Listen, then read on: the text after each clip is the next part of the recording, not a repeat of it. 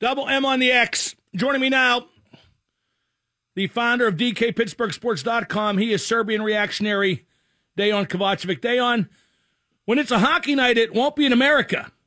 What's your take on Edmonton and Toronto being chosen for the hub cities? Well, my first thought is it was going to take that for the Stanley Cup to ever get raised again in Canada, right? It's been since 1993 when Patrick Waugh carried a surprising group of Montreal Canadiens to the championship, and that was it. Never again for Canada. Obviously the sad part of this is that, what's happened in the United States has kind of left the NHL no choice. And I'm sure they're not going to come out and say that, but with the spikes, particularly in the South, and particularly in Las Vegas, where I think you and I would agree that everything had lined up for the NHL to hold the western portion of this out there, everything disintegrated. And the NHL said, all right, well, we can put it in Canada where we know there's a 14-day quarantine to get in. So the traffic that's moving from the United States to Canada, meaning in general, just population, is going to be a lot more limited and a lot more controlled. So, you know what? I mean, it's not a great look for the United States. It just isn't. Not that this thing should define it, but it's part of it. This thing is a microcosm of it. I can say that for sure. Now, one curious thing, and by the way, it's a little bit of a dicey game to pick a site based on where the spikes are now. But I do think that Edmonton and Toronto, because of the factors you just mentioned, are safer than just about any other choices. Yeah, they had, Mark, if you go back to the earliest days, Quebec was hit particularly hard, meaning the province, and into Montreal. And then there were parts of Ontario, including Toronto, that did have issues. Most of the rest of Canada really didn't have any. But since then, Ontario and Quebec have really done well in terms of managing and this condition. And I don't mean to make this sound like they won some kind of prize or something. You know what I mean? But it's a shame that you had to move a championship to another country. Well, they almost did win some kind of prize because there's obviously economic benefit just for sure. For hotel and catering and all the stuff that the NHL takes with it to put a bubble in the city. Now, there's a report, Dejan, and I'm hoping this is wrong, but there's a report the East will be based in Toronto and the West in Edmonton. You would think the opposite because if you do it that way, the Leafs and Oilers have home ice. Well, yeah, except that, and again, none of this has been finalized to make that clear to everybody. There was also speculation a couple of weeks ago, including based on some stuff that Gary Bettman and Bill Daly, his vice president, both said, that the teams won't have home ice advantage, meaning that whoever the Leafs are playing might be told to go out west. Whoever the Oilers are playing might be told to go out east. In that event, you would eliminate the home ice aspect of it. Yeah, but then you're moving teams in and out of the bubble, which means it's not a bubble at all. I know, it's weird. The whole thing is so weird, Mark. No, that's stupid. If they're going to move teams in and out of the bubble, then they might as well have it at Times Square because that it makes no sense. Just like another thing, I'd feel a lot better about the whole notion if they quarantine the players during training camp, but they're not, and that means a lot can happen between now and the bubble. No, none of this is going to be perfect, and that includes the home ice factor. With no crowd, no fans, the home ice advantage, such as it is, will be minimal. I mean, yeah, if you're Connor McDavid and you know exactly how a certain portion of the dasher boards ricochets the puck, it's going to be a help to you. But it's not like you're going to be getting some great big civic boost with no people in the stands, just a bunch of Oilers logos all over the arena. I don't think it's that big a deal. I agree with you that moving them around would be worse. It'd be a recipe for disaster. And by the way, I would have no problem with Toronto playing in Toronto and Edmonton. I have all the faith in the world that neither of those teams has even a remote chance of winning the Stanley Cup. Now, of the four major sports, which currently, right now, gives you the most confidence that they will play and finish? Who ranks number one on that list? Baseball. Far and away, it's baseball. How can you say that when there's going to be travel involved? I say that because it's an outdoor setting. which obviously you're not going to have the case with the NBA and the NHL. I see the precautions that have been put in place for baseball. I see how organized they've been, how diligent they've been. I have not yet seen that from the other leagues. Doesn't mean it won't happen, but it just means that I've laid eyes on it. I've gone through the documentation. It's pretty intensive. It's over the top, really, if anything. Are they going to be moving around? Yeah, they're going to be moving around. They're going to be moving around in the most controlled possible settings. Yeah, it'd be better to be in a bubble. It would, but who said no to that, Mark? Do you remember? Yeah, it was the players. Okay. It was well, I'm just saying, Well, I don't think any of the players really want to play. I think they will for cash and out of obligation. But I don't think the players in any sport really want to play. Right. At the very beginning, the plan was, people will recall, and now it looks crazier than ever, but that everything was going to happen in Florida and Arizona, which are now, of course, the two hottest spots in the country for coronavirus infections. That couldn't have happened. If you were going to have a bubble, it had to be somewhere where there were going to be a ton of fields, everybody could be in isolation. You weren't going to pull that off. The players were the ones that rejected that, because the players were very much against the whole bubble concept, because they wanted to see families and everything else here. I don't want to take this stuff too far, because I really think that where we are, at the risk of running into a coronavirus conversation here, is that there are a lot of infections being spread among younger people that I really do think this can be mitigated through actions like the one that Governor Tom Wolf took today in Pennsylvania by everybody just putting on a mask. I think you're going to see the numbers go down. You're already seeing, still, even through these spikes, hospitalizations and deaths go down. I think this one can be handled. So I don't think this is going to be like March. I really don't. Well, I certainly hope you're correct. We're talking to Dejan Kovacic. He's brought to you by Walnut Grill, American Eatery and Bar. Looking specifically at hockey, it seems like the Penguins may be out in front of the restart. They have all their players in Pittsburgh and at the informal practices. You don't see that with a lot of teams around the league just yet. Well, you don't see it in Montreal, most importantly, for right now. From what I understand, the Canadians have barely a handful of guys on hand at the Bell Center, and one of them is not Carey Price. Well, no, he's there now. Oh, he is? Okay, that's new to me. Yeah, his wife posted on Facebook yesterday he was on his way. And ironically, she did that within a couple minutes of Pierre Maguire saying the Price might not play, but now it looks like he's going to play. Okay, well, that will be significant, because he's their best player by about a billion-mile margin.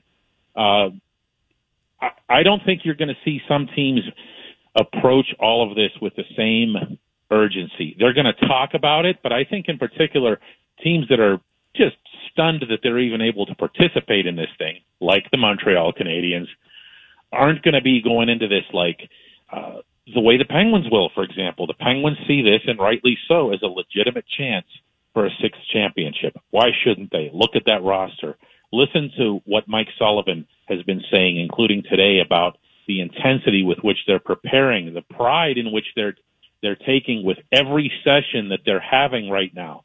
These aren't discussions that you're hearing or quotes that you're reading from places around the NHL. There's going to be teams that know and understand what's in front of them, and then there's going to be the, wow, I really can't believe we have to do this group. You know what I'm talking about?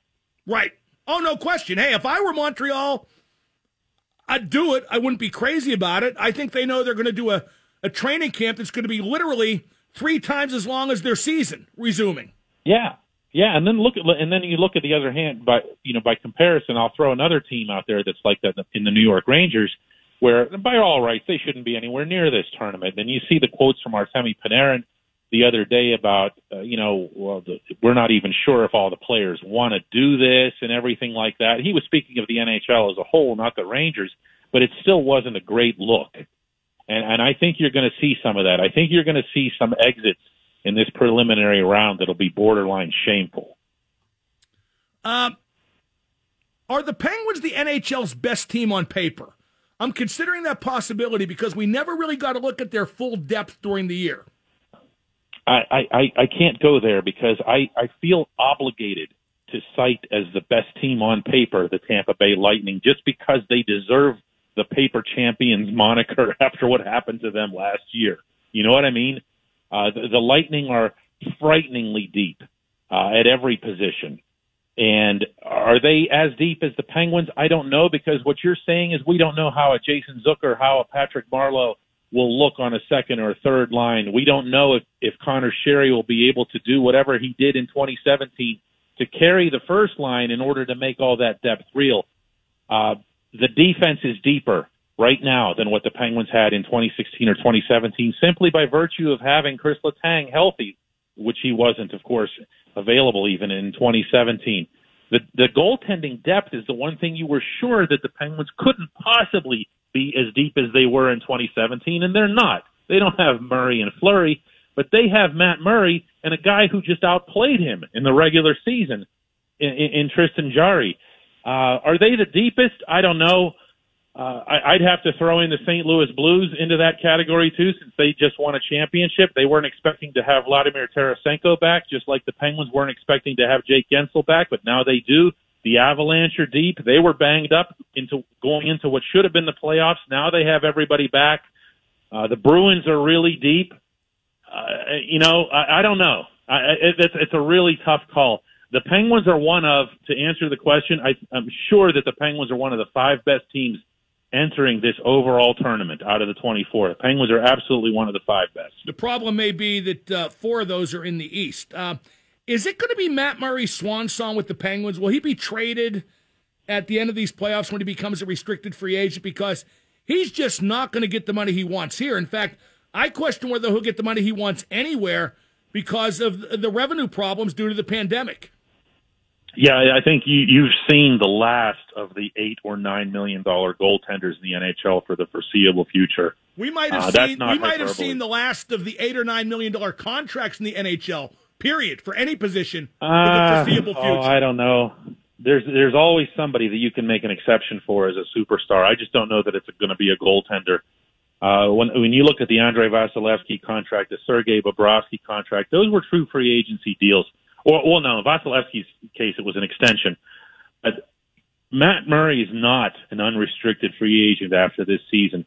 The real variable that I think swings toward moving Matt Murray isn't any of the above. It's the Seattle expansion draft the following year. If the Penguins are in a position where they look like they've got the 2 goalies and that Ron Francis is going to pluck away one of them, and we're going to have the same scenario as Vegas again, I can promise you that Jim Rutherford, based on stuff that we've talked about, won't sit still for that. He's going to find another way to resolve it without just handing somebody a second-round pick to take Marc-Andre Fleury away. It's going to be a different scenario. So there's a lot of things that work against Murray staying, yes.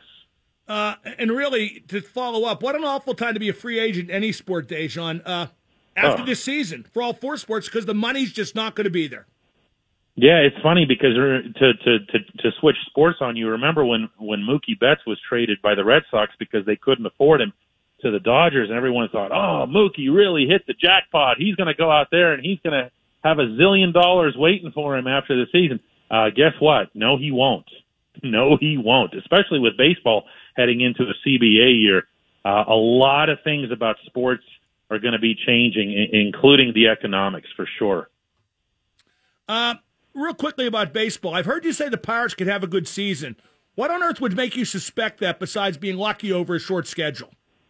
Well, being lucky over a short schedule. You want me to throw another one out at you? Is the AL Central, is the teams that are going to be lining up against. You're talking about 3 of the worst teams in baseball last year with the White Sox, Royals, and the Tigers.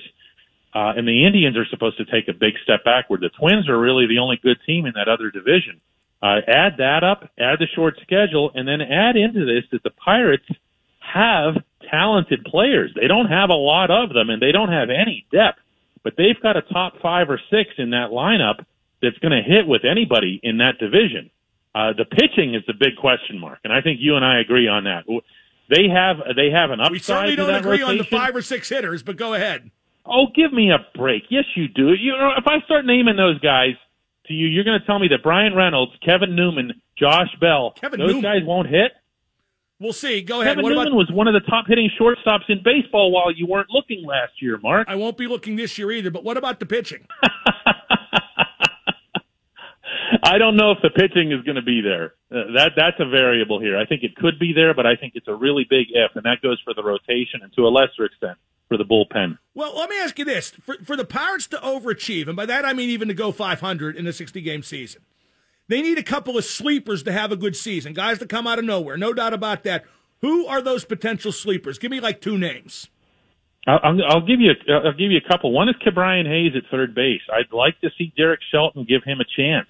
Doesn't sound like to beat out Colin Moran. I don't know that he will either, but I hope that he gets that chance, and I hope that the Pirates are open-minded about it. Another one is a name that not a lot of people will remember for anything other than that gruesome injury he had at PNC Park last year. Nick Burdi in relief looks like closer material. He's throwing the ball at 100 miles an hour, putting it where he wants with a wipeout 91-mile-an-hour slider. This kid in Bradenton, Mark, was just blowing people away. If he can stay healthy, that changes the complexion of the back end of their bullpen. So, yes, you're right. They need a couple of people to step up. They need another Brian Reynolds, another Kevin Newman, like they had last year. And above all, more than anything, they need to stay healthy through all 60 games because that depth is absolutely not there. And one quick Mike Tomlin thing. This was my Twitter poll yesterday. If all 32 NFL coaching jobs were open and all 32 NFL coaches were available, would Mike Tomlin be one of the first 10 coaches hired? Would or should? Would he? Would he? I mean, I'd like to think so, you know? I mean, show me who out there has, Dejan, I think he would be, but I don't think it'd be top 5, and it wouldn't shock me if he was 12 either. I don't think it'd be any lower than 12. Yeah, I mean, I could see that. But and after also, these last two seasons, I got to figure his stock's down a little.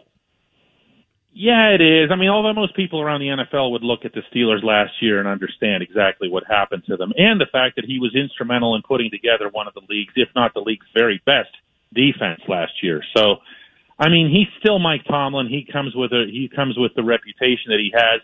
I'm with you on 3 playoff wins over 9 years. That's not a good look, but then there's also a lot of these coaches that we'd be talking about who never won anything.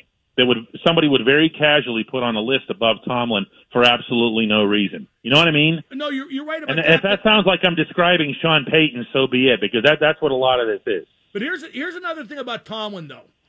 The last 2 years, they were 7-2-1 to start 2018. They were 8-5 with 3 games left last year. And I know they didn't have Bell because he blew off 2018, and Ben got hurt last year. But I can't help but feel that an elite coach would find a way to get one or both of those teams over the line of the playoffs. I agree, and the part that's the most maddening about that, if you're giving him a fair shake, is that Tomlin's reputation before the past 2 seasons was always finishing strong. Right. And the fact that they didn't the last 2 years is not a great look for him. But he also has the history of the Steelers playing better in December than they did in September. And again, let's put it this way. If the Steelers were one of those 10 teams that we're picking, the Steelers would take him. I can promise you that. No, I think they'd pick him number 1. I think he'd be so do I. Numero Which kind uno of counts here, right? head honcho. Correct. Dejan, great stuff. We'll talk to you next week. All right, Mark. Take care. That's Dejan. He's brought to you by Walnut Grill, American Eatery and Bar, where I've been at quite a few times lately.